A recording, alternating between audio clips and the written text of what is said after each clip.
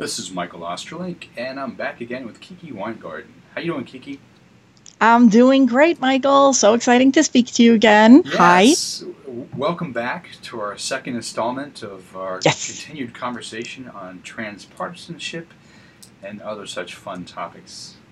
Right. Cool.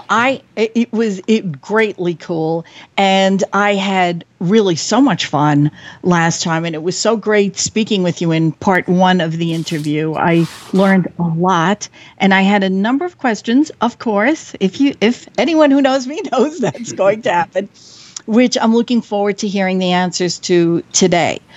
Just one little thing. I always try and come up with a theme or a title for different things. And in this case, the interview. And what I was thinking that you said it best when you said about yourself that you chose to chase liberty. And I loved the image came to my mind with that. I love the phrase.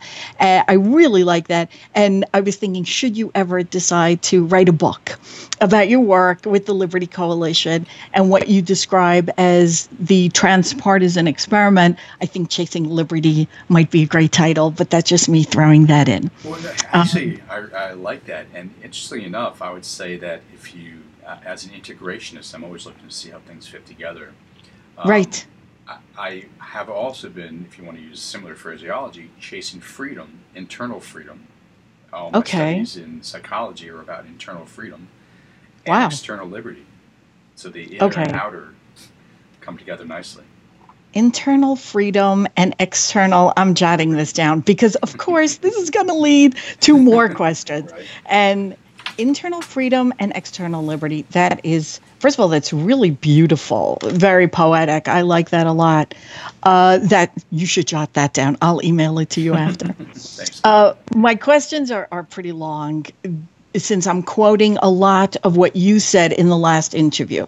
So I'll start, and if the questions are actually taking up too much time, I'll zip through and make them shorter.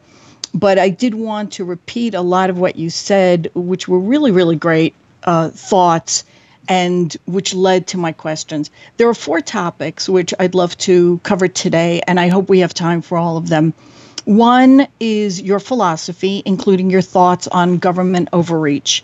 Two is the Fourth Amendment and your thoughts on what you described as the security mindset versus the liberty mindset. Three is how your training as a transpersonal therapist impacts your work in the transpartisan coalitions. And four, your larger strategic plan for the Liberty Coalition. Okay, so those are the Wow. four. Okay. Okay. I always over prepare, by the way, so I'm good if we don't get to all those years of teaching, always, and preparing and training and all of that. So always over prepare. Okay. So my first question is, I'll repeat back to you some of what you said. In part one of the interview, you talked about being, and this is a quote as well as I could get it, a libertarian constitutionalist with a passion for the Constitution and the Bill of Rights, as well as the spirit of both of them, and that you have strong concerns about government overreach. Some of the phrases that you used in addition to the above were your passion and mission to increase liberty and privacy in the USA, Mm. your wish to see the state minimized and social intervention maximized, your belief that threat of force to solve people's problems is not the best way to deal with issues, and your strong passions and beliefs in civil liberty, autonomy, and human rights. Could you briefly describe those phrases and how you see them playing out today or not playing out? And you mentioned two phrases which I found very troubling about the state of things today, and one of them was the Constitution doesn't matter anymore, and the other you said the Bill of Rights is being diminished, which I found so upsetting. Could you describe those concepts, Sure. what you said, and just expand on them a little bit more? Sure. And I'll do my best to remember all those things. Okay, I So, can repeat them to you. I typed them out. cool. Okay. So, in terms of self description, I describe myself as someone who has libertarian sensibilities. Okay. I'm not a member of the Libertarian Party. but I find myself in the strain of thought that created our country, very Okay. libertarian about the individual and self-governance, and maximizing the individual's ability to live their own life free from coercion from others. Okay. That the state, in our case here in the United States, was created for a very particular purpose, or the government was created for a very particular purpose. If you read our founding documents, was just to secure our own rights to life, liberty, and the pursuit of happiness. Okay. The government was not created for other purposes than that. Okay. So, we can have arguments on the purpose of government, but I generally look backwards and say, our founding fathers created it for this general purpose. And since we have not created a new set of founding documents, that's what I refer to. It's kind of like a gentleman's agreement. Okay. And if you want to change that, then you can. I mean, our founding fathers did give us the ability to modify the Constitution, as an example. Some of our founding fathers thought we should, have revolutions irregularly to change the government and the way we organize ourselves. But so I look at the Constitution as the organizing principles set forth by the founding fathers on how we should limit state power. And I don't mean states, but government power. That's what the Constitution is.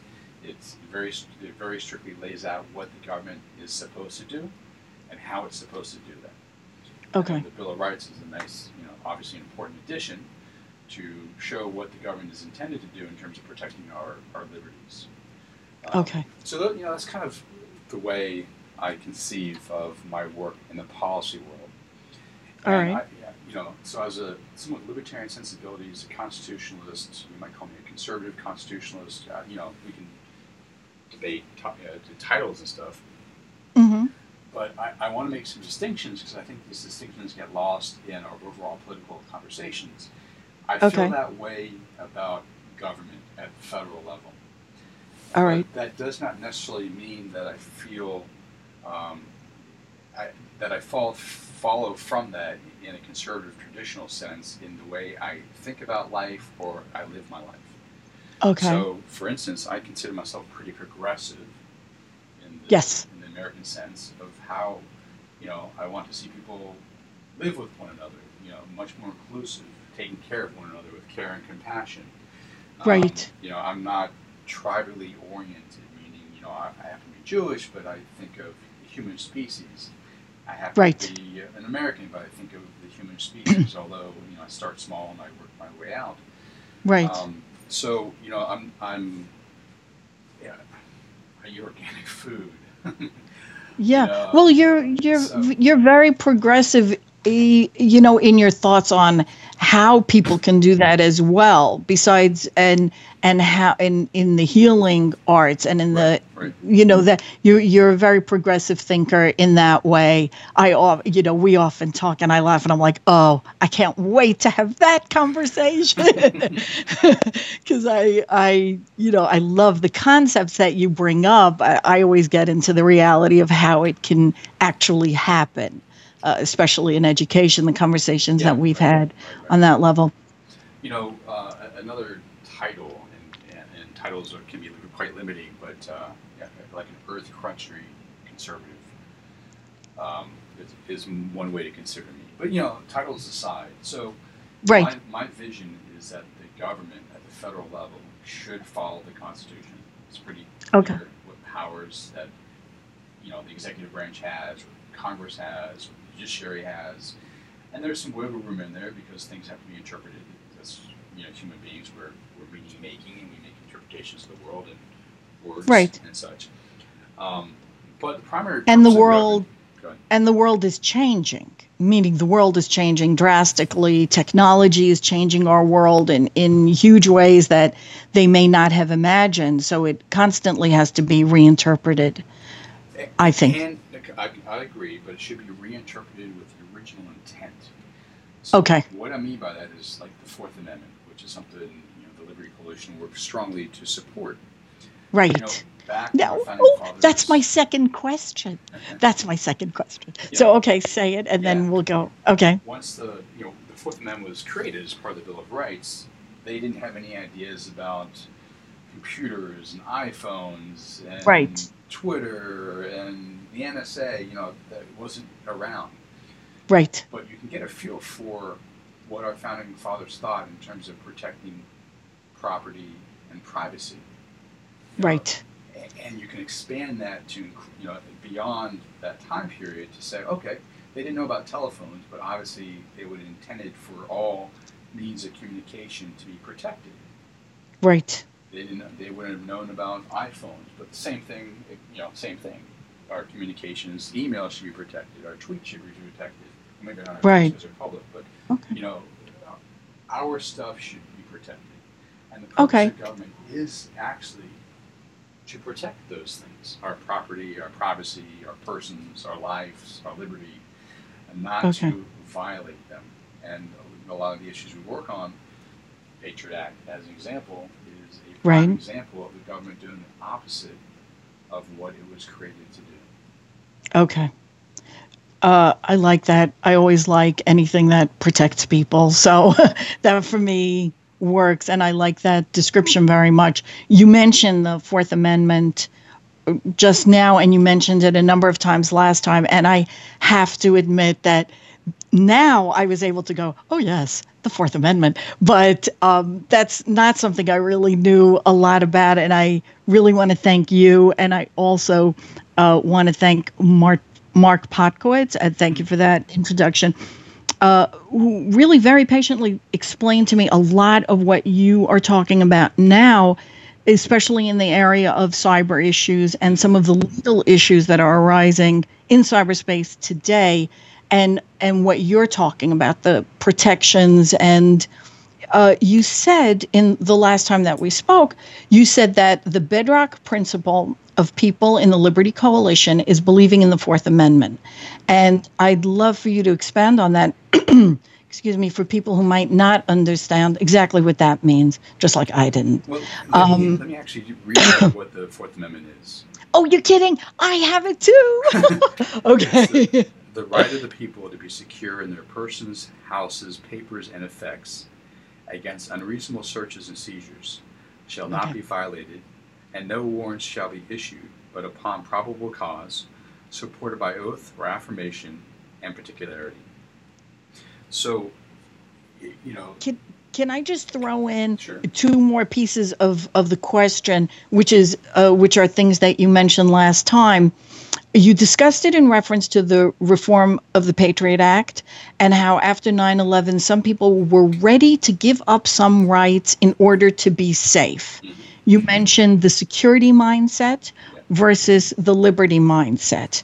And I really want to say that I can vouch for how open you are to different mindsets by some of our earliest conversations that we had on the topic, that I actually had no idea how differently we thought on some of those issues. Right. And again, that comes back to some of the head issues that we had talked about, based on personal experience, family history, etc. So if you could just talk a little bit more about what that is and how to really explain it and open up the concept to people who, like me, might have a different outlook based on personal experience, and by personal I mean family history, etc. Well, so let me make distinctions between a security mindset and a liberty mindset. I think that might be a good place to start. So from a liberty mindset, it's the ideal, which is, I think, very American. It's kind of the heart of the American soul. That we, as individuals, should be free to live our life with minimal interference from the government.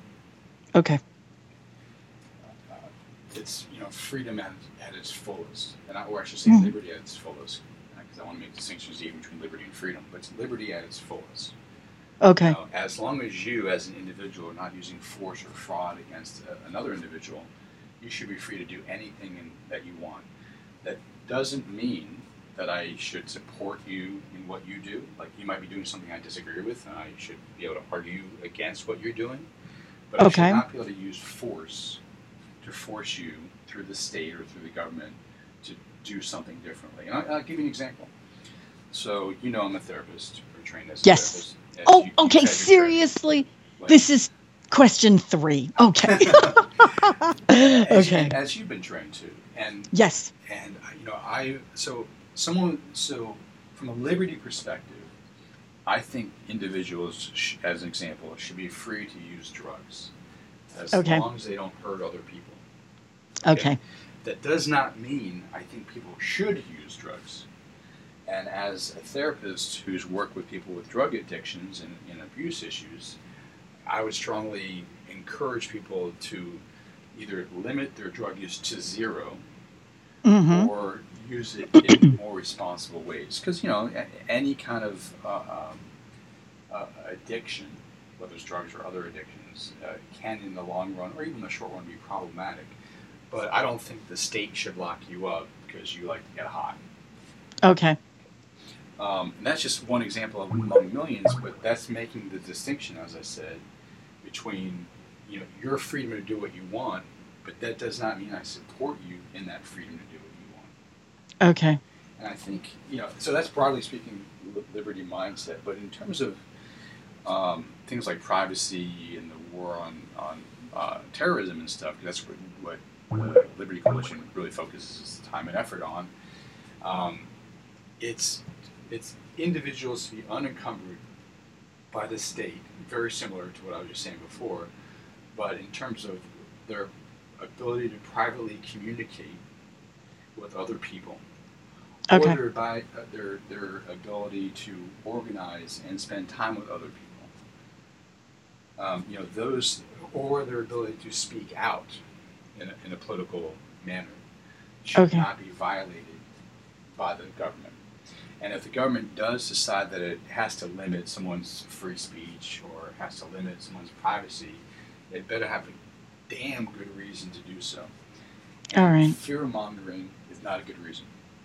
All right. Okay. So that's so your communications should not be monitored by the NSA. You should not be spied upon by the FBI. Unless you're a criminal or a terrorist and they have evidence to support their allegations, and they go to a judge to get a legitimate warrant. You should not just be able to be targeted because you're part of a broad population of people. Like you happen to be a Muslim, or you happen to be an anti-war activist, or you happen to be some other targeted group. That's, from my perspective, inappropriate for our government to target people based on an ideology, based on a religion, or based on a belief system. They actually have to be doing something in a criminal or terrorist nature with evidence before they should be able to be targeted and such. Okay. That's my liberty mindset when I talk all right. And then the liberty mindset versus okay. I hear what you're saying. But it doesn't see, and the problem, and I brought this up in our last conversation, is that argument only goes so far. I can talk to other libertarian types, whether progressive libertarians or conservative libertarians or libertarian libertarians, and they would agree with what I just said for the most part. But a lot of people operate out of a more security mindset, and that's not their first thing. They don't think liberty, they think security. Right. So they're not going to necessarily hear my argument, or they might hear it, but it's not where they're going to go in their mind. Right. So They take the liberty argument so far with certain people. Right. Well, I know that in our first conversation, I was pretty vocal about that myself. Right. And it's been since then, I really look at it differently based on our conversations and based on some of the readings that, you tweet. And it's interesting. It's interesting for me to hear. But I do understand where people come from that, security first mindset. I do get it. I definitely get it. I'm not sure how much time we have left, so I'm trying to think how. No, let's keep going. Keep going. Okay, very good. I love, you mentioned being trained as a therapist, and that is one training that once you get it, unfortunately, you can never go back again. That's what I always say. That's the bad news. And depending on how you're trained, you just see the world differently. You hear things differently. You really do experience people differently in the best possible way as well. But I would love to hear about your, you said that you talked about being trained as a therapist, and some of the descriptions for the way that you work that you mentioned last time that I'd really love to hear more about is you talked about deep listening, which I would love to hear about. I'll just give you a whole big list, and you just choose whichever ones you want to talk about. I know, terrible, so me. The fact that each person's reality might not be accurate in the reality. Your training gives validity to people's feelings, thoughts, and the way they experience the world. You said that this leads them to transitioning them to see a bigger picture, which can help them. You use compassionate listening. I like that expression as well. And a felt sense, if you could explain that a little more. Um, and and I noticed that one component of what you do, and I see it in the way that you interact, and it's really wonderful, is to educate people by assisting and guiding them in articulating and knowing you, because you had mentioned the retreats as well, Right. that it's okay to hold multiple, and here's the rub that a lot of people have a lot of trouble with, and that you I think people need to learn that it's okay to do this, but that it's okay to hold multiple possibly conflicting thoughts and feelings at the same time. um, and then you said that you help people to understand where other people are coming from, which sets a basis for a relationship for starting to work together. And you said, I love this, and I wish you could talk more about this, humanizing the body politic, if you could describe what that is.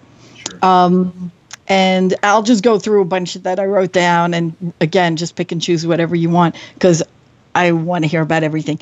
When the defenses drop slightly, a third worldview can enter the conversation, which I thought was a great concept.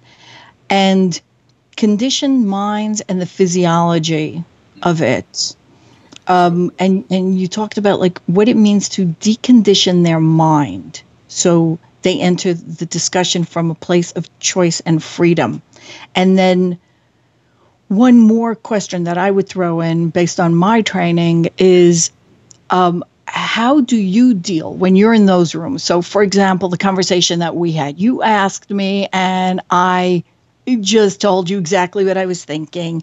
How do you deal with the feelings that might be induced in you by such contradictory to the way you think, and believe, feelings that are induced in you in the room? So for example, if you're in a room and there are a lot of people that are feeling extremely aggressively about something, people who are enraged, people who are sad, whatever it is, the feelings that are induced in you by them, how do you deal with that when you're dealing with these groups of people? And I know I just threw out about 400,000 things, so right. whichever, just pick Right, one. right. They were all really interesting to me. Cool. So I think what I'll start with is my three reasons for doing the transpartisan work, Okay. um, or three reasons. There's multiple different ones, but one, you mentioned this, is to humanize the political process. Two is to find common ground, and three is to create space in the body politic for new ideas. And I'll go back to one and work my way towards three. Okay. Um, I favor debate and dialogue. Okay. I love it when people hold positions and are able to articulate them and debate ideas. And I mean a Okay. real debate. I don't mean kind of this faux debate where you scream and yell and call the other person names, but like, really debating ideas and creating the space for dialogue. So it's not just you wanting to get your thoughts, opinions out, but you're trying to understand the other person and where they're coming from. So creating a larger space for a conversation to occur. Okay. Both, I think, are really important, and both are needed to humanize the political process. Because right now, what you mostly have is, kind of characterological attacks from one group against the other, name calling. One group hates a particular other group. Right. It's not helpful unless you're trying to raise money or do talk shows. Yeah. And then it's, That's a good way to put it. Right. yeah, I Right. mean, you can raise money off that kind of crap, and you can have some semi-entertaining radio or television, but you really don't learn anything, and nothing really moves forward. So it's important, in order to get to the point where you can actually have debates and dialogue, is to humanize the political process, meaning you get people getting to know one another, spending time together. Mm-hmm. Now, one of the ways we did that is probably about half a dozen transpartisan retreats that we've done over the years on a wide variety of issues, where we bring 25 to 30 leaders from all across the political spectrum on particular issues together, professionally facilitated. Mark Gerzon from the Mediators Foundation and Bill Urey from Harvard Mm-hmm. Negotiations Project are two of our facilitators, do amazing jobs, and they, through a series of exercises, get people to know one another, asking inquisitive questions of one another. Mm-hmm. And asking the questions, and this goes to another one of your questions, in such a way that you're actually curious. Not that Right. you want to ask them so you can, get them. Oh, I know what they're going to say. I'm pre-planning my response to them so I can nail them on how wrong they are. But like actually asking questions that you want to know the answer, and you Right. want to know the answer because you want to know this other person, which is different Right. than like preparing your remarks so you can zing them. Um, Right. but Right. once we start kind of humanizing the political process, and I must say, this is not limited to politics. I don't Okay. think you and I have discussed this before, but I see the transpartisan work active in all areas of our life. Okay. No, we haven't. I'd love to hear more. Yeah, and the way I see it is, in politics we tribalize. We have certain tribes. I'm a Republican. I'm a Libertarian. I'm a Democrat. I'm a progressive. I'm a socialist. Whatever our little tribe is that we're part of. I'm an Mm-hmm. independent. We do the same thing in all areas of our life. I'm a Jew. No, I'm a Christian. No, I'm a Hindu. No, I'm a Muslim. We have our tribes. I believe in this teaching philosophy. No, this is the right teaching philosophy. I'm a Right. naturopath. I'm an Ayurvedic. I'm in Chinese medicine. I'm an Ayurvedic medicine. I do Tibetan Right. medicine. I do integrative Right. medicine. We have our little tribes, and Mm-hmm. we're right, and the other person is limited and partial or completely wrong in their understanding of the world. So, all areas of life, for most areas of life, we tribalize. And I think it'd do us well, not just in politics, but in other areas of life, if we took the same humanizing ideal into other areas. Okay, but Mm-hmm. let's stick with politics. So, get to know one another, humanize the political process. Once you do that, it's quite easy or easier to find common ground. There Mm-hmm. is a lot of common ground on a wide variety of issues. And I think I mentioned this before. The more interesting thing to me is creating space in the body politic, though, for new Yeah, could you ideas. talk about that? Right. Because I love you keep saying create space, which is it's almost counterintuitive because the image I'm getting is everybody dumping all of those words. And if we just actually think of the words like falling into the middle of a room, you would imagine that there's not space. And yet the way you describe it is that it creates more space, that they sort of fly up into the universe someplace, into the cloud, as it were, literally, and then there's more space, and that's a fascinating concept because you would think, you know what I mean, like I'm finding that really interesting, Well, that you're and, just and saying it you creates you as space. a therapist, you must have either encountered this. If you had to do, I had to do my own therapy. I had to be in therapy when I was in Yeah. therapy school. So I learned this experientially, and also learned this as a therapist in practice when I practice, and now as a coach as I coach. Um, Mm-hmm. if you help your clients, let's say you're working with a dyad, a husband and a wife, um, Mm-hmm. and you teach them how not to be so defensive on whatever particular issue they're working on, Right. and you understand, why they have their defenses, and it goes back to childhood programming, and all makes sense. But Right. there are ways to decondition some of that programming so they're less defensive. When the husband and wife, or these days, husband, wife, it doesn't really matter, Right. um, Whatever. Right. can reduce their need for defensive responses. They're less reactive. They're more responsible, meaning they're able to respond as opposed to being reactive. There's a new thing can emerge out of Mm-hmm. their relationship that would never have emerged previous to this, because each one was locked into a particular way of interacting with each other. Like this is who I am, this is who you are, and this is how our relationship is. I can change. I can change. How's that one? I cannot change. When they're locked into that, that I cannot change. This is who I am. Okay, sorry. Yeah, no, exactly right. And I knew you'd get that as a trained therapist. But, when you kind of loosen that up a little bit, my wife and I did landmark. The language they use in landmark is you turn the other person into a rock. When you don't make the other person a rock, you don't make yourself a rock. You kind of create space in your relationship for completely new things to emerge. You're no longer expecting your partner to do X, Y, and Z because you know exactly what they're going to do.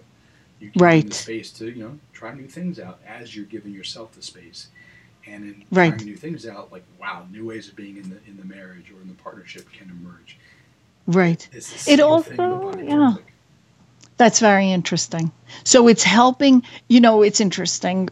As you were speaking, one of the tenets of the way that I was trained was to have all of your thoughts and feelings, to be able to have them, whatever they are. And when a person can have them and just understand them and sort of observe them or experience them, but when you understand that they are yours and you own them, it gives you freedom to suddenly step back in the way that you're describing and say, oh, this is me and this is the other person. And what you're describing is really, it's very interesting. I'm going to have to think about it.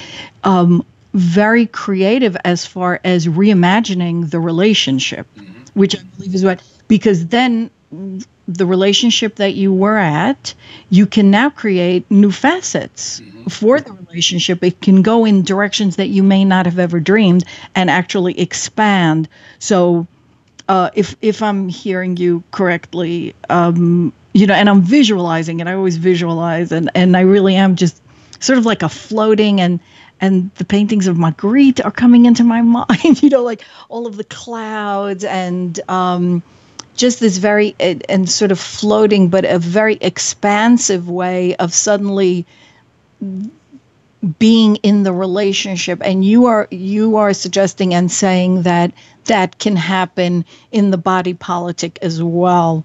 That okay. Yeah, and learning, I'll use a Buddhist metaphor. So, given the freedom to be who you are, express your thoughts, your feelings, your emotions. But at some level, there's a recognition that those are temporary, they're fleeting. Like in the Buddhist tradition, from my understanding of it, we make the mistakes as human beings thinking that our thoughts, feelings, sensations are us. But if you meditate long enough, you realize, wow, that thought comes and goes, that feeling comes and goes, that sensation comes and goes. They're temporary. Right. If that's not us, then what is us? Okay, and that's we don't need to get in a big philosophical discussion. Right, I know. I'd love to at some point, but I know because now I just want to jump all over that. But okay, no.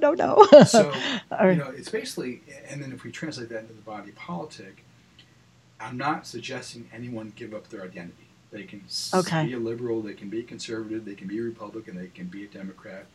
But let's just for a moment hold on to it a little lightly, a little less tightly. Imagine just for the moment that maybe you're not completely 100% correct on your understanding and interpretation of the world. Okay? Not saying you're wrong, not saying you should be a liberal if you're conservative or a libertarian if you're a socialist, whatever. I'm not suggesting that, but just loosen up a little bit. Just as that would help you in your personal relationship with a spouse or a partner, it is also can be quite helpful in the body politic. Because you not only might learn something about another perspective, which can be informing, because we're not God, so we can't know everything at all times. We're not omniscient, so we have limitations to human knowledge. We're not. Well, what? Some of us are. I know. Right, exactly. But, most of us are not. Yeah. Right. It would be nice, well, or actually, it wouldn't. Maybe just too scary, but. No, that's very interesting. I think also, just using this, I'm not sure what word I'm looking for, but I think we need to understand that people need those, whether we call them labels or tribes, for a sense of security, and personal security, and sense of identity. And I think that it becomes very terrifying to suddenly say, I'm going to, if somebody's asking them to give that up, that can be very, very scary. So, to a person, because who am I if I'm not this thought, this idea? And you are suggesting something completely different. You can have all of that, but you can listen openly, and you can be open to what other people have to say, which is actually the way I was raised. Personally, I was raised. Right. And what I always, it was, that's the way it is. Everybody's different. Listen to what they have to say, learn from everyone. And very, very fascinating. I like how you said it. I don't, the Buddhist stuff I know about. The meditation we've talked about. Right. You clearly know it really well, and that's really for another time. How it can impact other areas of your life. Let me speak a little bit more about the body politic, because I'm Sure. reminded of one of my mentors, Jim Turner, who's Okay. a really Yeah, you mentioned him. really smart guy. I learned a lot listening to him. And one of his ideas, this is metaphorical, he was deeply involved in Chinese medicine. Okay. Not as a practitioner, but actually getting Chinese medicine needles legalized here in the States. It was actually illegal to use them until the 90s. Okay, I didn't know that. Okay. Another discussion. But he talks about the body politic in a similar way as you think of the human body in terms of energetic dynamics. Chinese medicine is all about the flows of energy. Okay. If you think about the body, and he does this, if you think about the body politic that way, that there are natural flows of energy from the culture and society and governance and all floating into one another. And there are stuck points where the energy stops flowing. Just like in individual acupuncture, they use the needles or other interventions to break up the stuck points, the energy flows freely. He says, and I agree, that we have the innate capacity as human beings to solve most, if not all, of our problems. I mean, you solve them and new ones emerge, but you can solve a lot of our problems. The problem is that the energies which would allow us to, be creative and solve our problems get stuck. Mm-hmm. And the idea is similar to the individual, where you do an acupuncture needle or you do acupressure or some other intervention. What kind of interventions in the body politic can you do that releases that energy?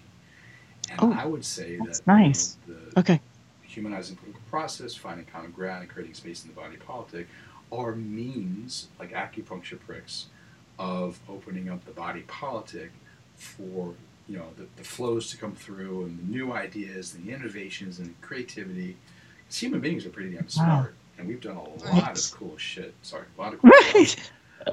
Though it's true. And I'm just, that's so cool. I'm trying to picture what, in the way that, let's say, the pressure points would be on an image like a shadow image of the body, what that might look like on, if we were to make some sort of a diagram of the body politic, like where those pressure points would be as a shortcut, sort of to create, based on your work. Sorry, Michael, if I'm giving you work to do, but unfortunately, it's just, but to create some sort of an infographic or of the body politic and a shortcut, almost like little flashcards that people could look at and say, here's a place we can release X energy for new ideas. Because it's really, I love what you're saying. I was making faces, which you couldn't see, but these faces like, oh, cool. That is really, really great. That was interesting to me, by the way, that we can solve all our problems. I mean, that's totally for another conversation. Yeah, and let me put that in quotes, because I don't believe in a utopia, because you can solve a certain set of problems, and the world, life conditions change, so a new set of problems will always emerge. So Right. I'm not suggesting like, if we did it my way tomorrow, the world's going to be a utopia. No, we're always Right. going to have challenges as human beings on this, finite Right. planet. But I think we can solve a lot of the problems Yeah. we face if we But did it. that brings in also your seal fit mindset and what Mark Devine says and what you talk a lot about on social media and in general you live your life that way, and the grit, the idea that all of those might come up and new problems might suddenly emerge, but if you have the mindset, the solution mindset, that you can then take care of those and handle those as well. Mm-hmm. So that's interesting. Meaning the idea that yes, there isn't a utopia. More might come up, but you have the innate ability. You can train yourself to solve those as well. So that's really fascinating. Yeah, I like that. one a book author, Nassim Taleb, wrote the book Anti-Fragile, Yes, among other yes, books. uh-huh. And it's one of those books you have to read and read and read and read and read. At least I did. And you're Right, like, wow, I finally get it. And you're like, right, no, I don't. I need to read it again. You're like, oh, I finally get it. Yeah, right. yeah. But I think an important message that he teaches, that we also teach at SEALFIT, but for the individual, is Hmm. we need to create anti-fragile, in his terms, individuals, institutions, and systems which can be adaptive, which are adaptive, because that's in the nature of being anti-fragile, to ever-changing life conditions. Right, right. Interesting. And that suddenly brings to mind, I had read about a book where they interviewed people who were over 100, Wow. 100 and change. And when they asked them, most of them had gone through very difficult situations as children and young adults. And they had gone through either the depression or something like that. And it taught them that adaptation, the anti-fragile, it wasn't the weakest ones, the ones that were the most pampered, were not the ones in general in most crises and conflicts. Were not the ones to survive. And that's very. I like very much what you said. That's very interesting. I have to think about that now. Well, yeah, Yeah, and I'll throw more in. for my walks. Okay, Right, this is right, what I'm right. going to think of. You'll be happy to know that I actually interviewed Derek Van Orden, the Oh, third you're man in Navy kidding. SEALs 5 I Philosophy still, I Commander. haven't, yes, I haven't read his book yet, but it Excellent. is like absolutely on my list. Yeah. Oh, that's great. But That's great. it speaks to what you just talked about. The need to create. It's not that you want people's lives to be so overbearingly challenging and difficult. It's kind of nice to Right. have technology which makes our lives a little bit easier. But Sure. we also need to have crucibles and challenges. It's better to have them self-created or ritualized by the community than from the outside in. Right. But that teaches us how to be better human beings, how to be men or women, better human Right. beings, how to be adaptive and strong and live with integrity and honor and Right. and Well, it's because you do, something will always come up, something will blindside you. yeah. And the trick is to have the tools in place, which I'm really learning a lot about through SealFit, and through some of the really amazing people on Twitter. Also, Max Venator puts up just the most amazing tweets that I find extraordinarily helpful. And and really teaching you how to develop a different mindset and just the mindset of the mindset. So the mindset is not something happened like in the cartoons or in the comics, it would be like huge, like ack. Um, but it is okay. Now, what do I do? How do I take action? And that is, when I work with clients in coaching, and I would love to have a conversation with you one day about, recorded or not recorded, about the differences between coaching and therapy, which people are very, really mixing up, and the idea of developing those habits of being able to say, first with help, from the outside, and then to develop the habit of, okay, now what kind of a solution can I come up with? What kind of action can I take? And this is interesting, and I very much look forward to hearing that interview with Dennis, with Senior. I just call him Senior because I can't pronounce his whole name. And by the way, his scenes, he was in that movie Acts of Valor, and his scenes were riveting. There was one scene that literally I must have watched it like 5 times, just that scene. Nice. So I'm altogether looking forward to reading his book and really hearing the interview. So that's great. I have one more question that I really want to repeat how amazing I find this next part of your mission and the model of the Liberty Coalition. And you had said that the larger strategic plan of the Liberty Coalition is to create a network of networks, which I thought is just such a great phrase and concept. How you are proactive in reaching out to working groups, or as you said, reaching out to all my people, and via Ostrolenk introductions, which is a great phrase. And I want to just say that you really are that generous and wonderful about it. And I want to thank you again for those. They've really expanded my life, and even just this new project that I'm working on, just like a whole new way of approaching it, due to one of my conversations with, one of your people. And it's just a beautiful, generous way to be. Really, it's just wonderful. And I want to commend you for that. And you talked about being an incubator for other projects, which is also so amazing and generous. And I just wanted, if you could just talk a little bit about that, the concepts that I just mentioned, the network of networks, and being proactive. I thought that was very powerful, because that was you taking action on, this is what's happening. Here's a concept. Here's an idea. Let me be proactive in getting these groups together. And I thought that's tremendously powerful. Well, first of all, thank you for the compliment. Oh, you're most welcome. It's absolutely well deserved. I wouldn't say it otherwise. Okay. You're welcome. I can actually give you a new project I'm working on, which is in the incubative state.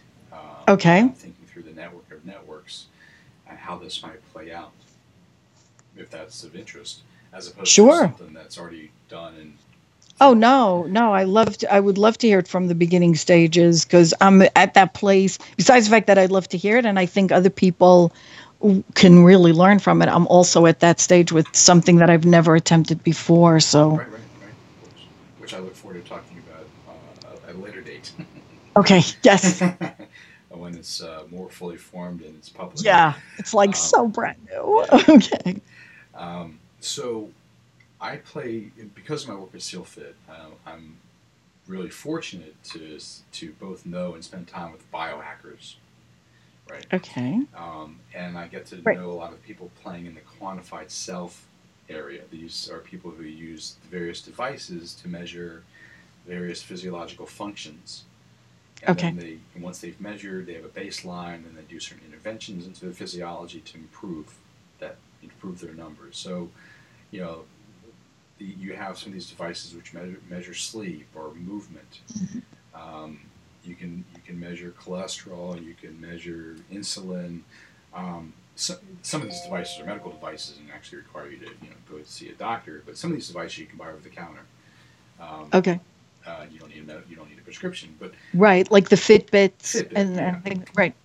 Well, those devices like the Fitbit and other such things are at a really immature stage of development in terms of where these devices will be heading in the next many years. Okay. Where a Fitbit might measure 1 or 2 or 3 things, within 5 years you're going to have a device that's probably going to measure dozens, if not hundreds, of physiological functions at very subtle levels. Mm-hmm. Okay. That's very interesting to me. I take that idea and I take my work in policy, and I spent about 10 years working on healthcare policy from 2001 to 2011. Okay, wow. So I spend a lot of time looking at healthcare policy. Yeah, Um, that is a lot. and I started looking at both those things together. So I know how, in many cases, the FDA, the Food and Drug Administration, Hmm. operates in such a way that it can limit the creation of new markets for certain new devices, drugs, supplements. It's very backwards in its thinking in many cases. It's about 20 years behind the culture, et cetera, et cetera. And it's very expensive to get Hmm. through the FDA process. Right. Hundreds of millions of dollars, 5 years, et cetera. And Hmm. my concern is that some of these devices, which are coming down the pike, 3 to 5 years from now, the FDA is going to say these are medical devices, and you need to go through the 5-year, $500 million process. Well, Oh, entrepreneurs in Silicon Valley who are creating these things, they're not going to spend 5 years and $500 million. right. Um, it's just it possibly could destroy that new market, and I think Right. that, and I'll explain what I'm going to hopefully do about that. But that new market, I Okay. think, is really important because as someone who supports consumer empowerment or individual empowerment, I think the more information you as an individual have about your own health and the parameters of your health and baseline functioning and various physiological parameters provides you important information to make good decisions. And if you do it in terms of you working with a healthcare provider, a doctor, or other healthcare providers, you could put together a really nice team, and you could move your numbers in a really positive direction, improve your health, wellness, and performance. Right. Hmm. I think some of these devices are actually going to be able to predict disease early on, because and when you get to the point where you have a disease and you know you have a disease, there are probably days, weeks, months, or even years where your body started adjusting itself towards that in that disease process. And if Hmm. you had some kind of measurement device which could, knowing that the disease process has started like way early, then perhaps you Right. could do dietary interventions, nutritional interventions, lifestyle changes, meditation, guided imagery, movement, some drug therapies, a wide variety of integrated approaches to deal with a pre-disorder disease process so you can nip it in the bud and hopefully, not only move yourself back to normal or baseline function, but maybe towards optimal functioning too. That's going to be huge. Hmm. Okay. I don't want that market to be destroyed.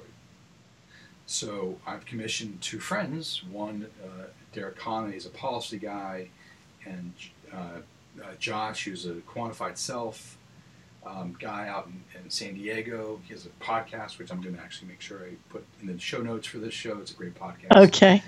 They are writing a paper on the quantified self and policy, and Hmm. and I'm doing this preemptively because I want that paper from both those guys, they're really smart guys, to start a conversation between Washington, D.C., and all the regulators and policy people and legislators and all those people, and Silicon Valley. Okay. So people can start thinking through and working together to not destroy the market, to not destroy the market, Right. but how do Right. we To facilitate its encourage. growth? And how do we Right. facilitate more products on the market, in a safe and useful manner, but more products on the Right. market, more empowerment of patients or customers or consumers, however you want to identify an individual in that space, um, Right. as opposed to reactively going, oh shit, now we have a new piece of legislation that the FDA is now implementing, and we just destroyed, a new multi-billion-dollar market, and we just disempowered a couple 100 million people. I don't want to start there. I want to start like let's fix this problem before it becomes a problem. Not only that, how do we make it even better? Like how can we all get Uh, together, have a conversation, and make it even better than it could be? Um, and that's where my network of networks comes in, because okay. what I'm going to do once the paper's out is talk to all the groups I know across the political spectrum who would be interested in this space: liberals, conservatives, libertarians, progressives, and they would come to it for various different reasons. Right. I'm going to talk to, Which you had mentioned last time, yeah, that yeah, they don't have to be there for the same reason, which I thought is very powerful too. Okay. exactly. I'll talk to tech friends who have financial interest in this working out. Right. I'll talk to my Good biohacker place to go. friends. Yeah, biohacker friends who really love using this equipment and this technology, Mm. and they're kind of on the cutting edge. So my networking networks, hopefully, and it will grow, because hopefully words will spread and more people want to participate, and then we can create kind of a cool new transpartisan effort to support this new market and for the Wow. betterment of American health, basically. That's great. What I like about that is you left out one tiny piece that I'd like to add that you do, that I What's see that? you doing, is you're sort of a futurist. It's not a matter of knowing, like we talked about earlier, it's not knowing everything and being, but like knowing everything that's going to happen. But you you take what you've learned, you take what you see coming, you put the pieces together in a really terrific way, and you play the role of the futurist as well. Well, this is going to happen, this is probably what the reaction will be, and let me be, again, I go back to that, being proactive, and let's head it off at the pass, and let's prepare for that now. And that is just great, because you're doing, there's like so much going on in what you do, that so many pieces that, and I always tell this to people that I work with, that they have no idea how many things they do casually, just in their jobs, that they know how to do, that other people find very difficult. And I'm hearing you say so many other things that are not casual things that you have the skill to do and the intuition. And you're saying, you're making it sound very casual, and that's so great for you that it is. But that's such an amazing skill, that you really are playing the role of a futurist as well. Not so much playing the role, but you're in there and you're saying, oh, you're putting you're putting those pieces together. This is probably what's going to happen. This is what I see happening. This is based on my experience. And you're creating something in advance of that, which is, I love that. That is just terrific. That's really, really great. That, I think that's something that would be so great for you to be teaching people how to do too. Well, Um, I'm a prolific reader, as you know, yes. and I really like the designation of a futurist. I like to look backwards and I like to look forwards. Uh, Right. you know, Right. uh, as you know, I'm a paleo person, so I like kind of evolution and biology and looking back at our ancestors, Right. but I also like looking forward. And one of the resources I use for that is the World Future Society. They have a great Okay. magazine called The Futurist, Okay. and there's a lot of thinkers who are kind of thinking through possible scenarios for our future. I Okay. get a lot of great ideas from writers for that magazine, so I encourage folks to Okay. check that out. Yeah, I'm going to take a look at that. I didn't know about that, but it's really amazing. It's just amazing what you said. And it's funny because you're talking, you start with the Constitution, and I mean, just about that. But as far as liberty, you're creating options here in a different field for people to have the freedom to create new products without being held back, for people to make economic, decisions that will not be held back, and to create products for people that will really help them to live their best life. Mm-hmm. Mm-hmm.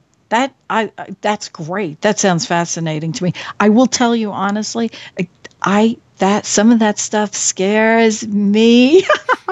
Like, do I want to know all of this that's going on?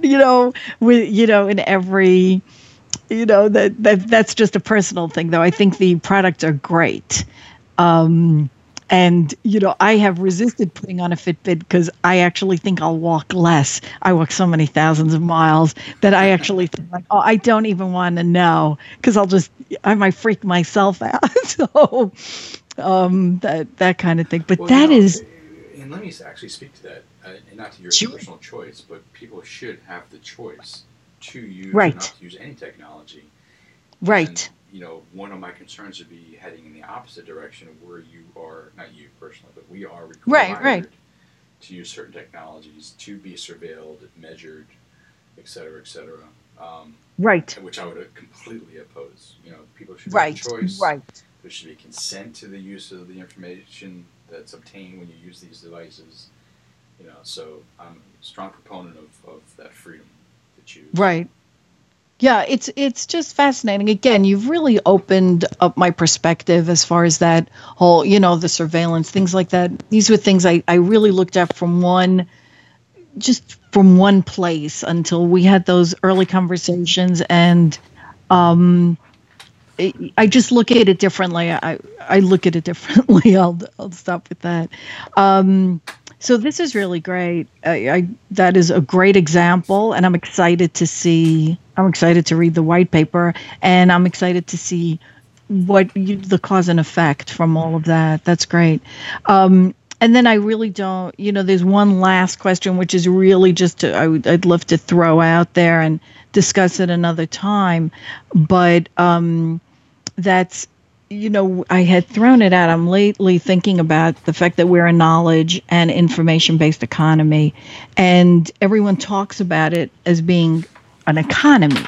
So what I find troubling is, if it's in an economy, why does everyone expect the goods for free? Meaning all of the intellectual property that people just take or want for free.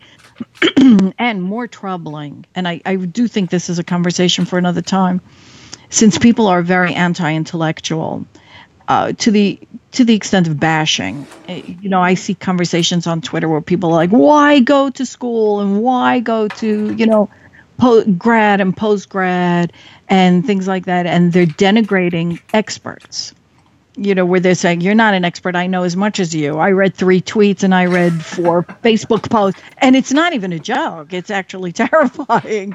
And everyone is suddenly an expert on everything. And then you have people who are not discerning because they just don't know. They weren't taught to be.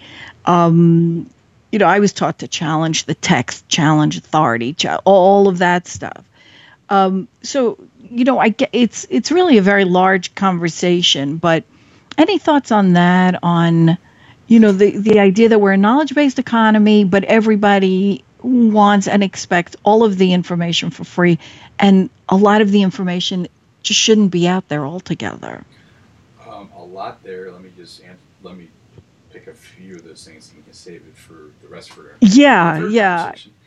right. Um, so So I have trouble personally with quote unquote experts, Okay. and I have trouble with quote unquote the people. Like Okay, I hold don't it. Let me want. just ask you something, though. Okay, Okay, aren't you an expert on a lot of topics? no, I You're know it. not. I know enough to be dangerous. Okay. I've mastered no topic. Um, Okay. I'm hopeful that anything that I think I know a lot about, I still recognize that I have a lot to learn. Okay. Oh, Yeah, absolutely. Absolutely. yeah. This So, is the word expert, I'm having trouble maybe with expert. well, Um, so so expert. I've spent 20 some years in the medicine world, okay. integrative medicine, conventional medicine, natural medicine, that whole space in medicine. Right. Um, and like you, I challenge authority all the time. Mm-hmm. And, a lot of the doctors who I've spoken with, they went to great schools, they're very well educated, they're really smart, but they don't know shit. Like I wouldn't Right. want to go see them as a doctor because they're probably gonna get me killed through their interventions faster Right. than whatever disease I might have going to see them. Okay, Right. Okay. I they are agree the with you on that. experts, but I'm still, Right. I'm like, ooh, wait, I don't know if I want that kind of expert. Okay, Okay. Okay. I but hear that. yeah, Mm-hmm. yeah, but I completely understand what you're saying in terms of like I wrote 3 tweets and now I know everything about healthcare and listen to me and take this this magical potion and screw Right. doctors. Right. I don't any of those things I question. Right. Science is a process that's never ending. Right. A lot of the medicine that we have, especially you and I talked about psychiatry, is based on Mm-hmm. theories that have not been proven. Yet we have whole institutions that support unproven theories, and that's how we treat people. Right. That's the same with a lot That of is a our. great, by the way, that I have to like take that out and we have to talk about that.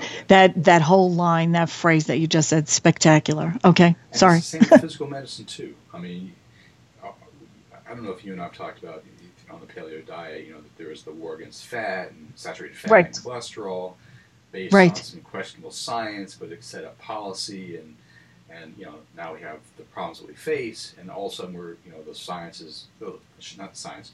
A lot of the doctors are now saying, wait, we were wrong. Saturated fat is not as bad for you. Cholesterol is not as bad for you. In fact, you Right. actually might need some. Blah blah blah blah blah.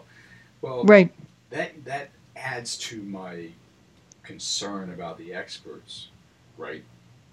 Okay. But I still would be careful about people who claim to know a lot, who offer a different ideology. Like, oh, don't take that statin because it does X, Y, Z. You look into that and you're like, oh, I understand why I would not take that statin because it actually might cause more problems than it cures.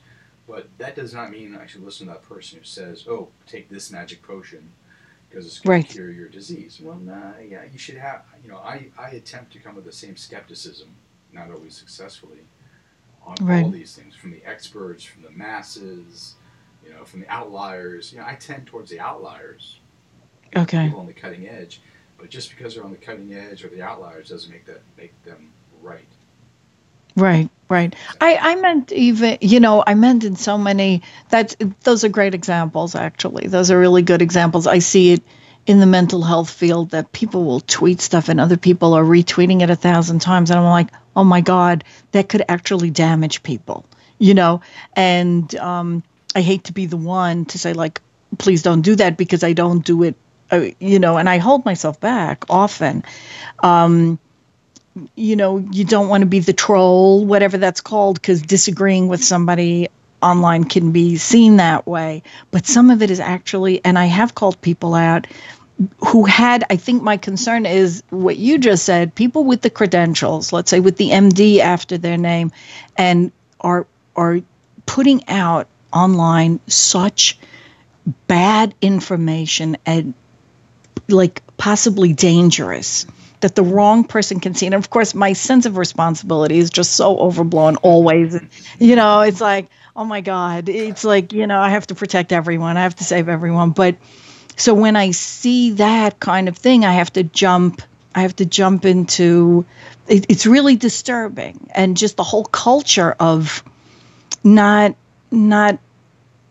admitting that there are people that know more than you about certain things. For example, let's use politics, let's use military. There are people out there who really know what they're talking about based on experience and study and everything else. And other people who are saying, and I see it, you don't know what you're talking about. I know as much as you because I read the New York Times today, or, that kind of thing. I think we're treading in very, very dangerous waters. It's just, I have real trouble with it. Jim Turner, who I referenced before, he and Yeah. a gentleman named Laurie Chickering. Jim is from the center left, Laurie Chickering's from the center right. They wrote Okay. a book called The Transpartisan Imperative in American Life. Okay. And they use a matrix, I think Laurie Chickering and a gentleman named Drexel Sprecher created, called the Freedom Order Matrix. And we can talk about it another time. But Yeah. I think it's telling for this conversation that, it's important on the freedom side to question authority. Absolutely. I think that's Absolutely. Really Definitely. But order is also important. Conventions are also important. Rituals are also important. Traditions are also important. They play a role in the success and fulfillment of our society and its perpetuation over time. So, it's a mistake to all you do is question everything. Right. I think. And it's also a mistake to go in the opposite direction where you question nothing except all conventions. Right. And there are times where you should question more, and there are times you should question less. Right. That's a good way to put it. And I think it fits in with what we're talking about in terms of education and medicine and stuff like that. Right. Well, we have to, talk about education sometime because we think so differently. I know, but you're I more can't the wait. expert than I am. Well, that's because I was like boots on the ground in Yeah. the classroom. That's, Right. you know, that's where I started. So when I see all of this education, I'm like, oh God, please. It's like, oh yeah, go. I challenge anyone to go into a classroom with those attitudes. I want to see they'll run screaming like, oh my God, save me. But that we definitely have to have that conversation. I agree. That'd be fun. Another time. But thank you so much. This was actually, you see, and this is what happens. So now there's 10 bajillion other things now that I need to know about. But really interesting. And thank you, Michael, once again for sharing your knowledge. I do consider you an expert in a lot of areas. I apologize for that. I'm sorry. But we could use a different. Yeah, no, we can use a different word. Like, it's interesting. Maybe we need to come up with a new language, and new words for it to describe what's going on today, and possibly have, different monikers for, this is what this person knows. This is, where there is expert and authority now, there might be just different words that I think maybe we need to come up with a new language, new dictionary word. So who knows? Right. That might be next. So once again, so fun, so interesting. And thank you so much for your time. And I look forward to future conversations. Sounds great, Kiki. Great talking to you. Okay, fabulous, Michael. Have a great one. Bye.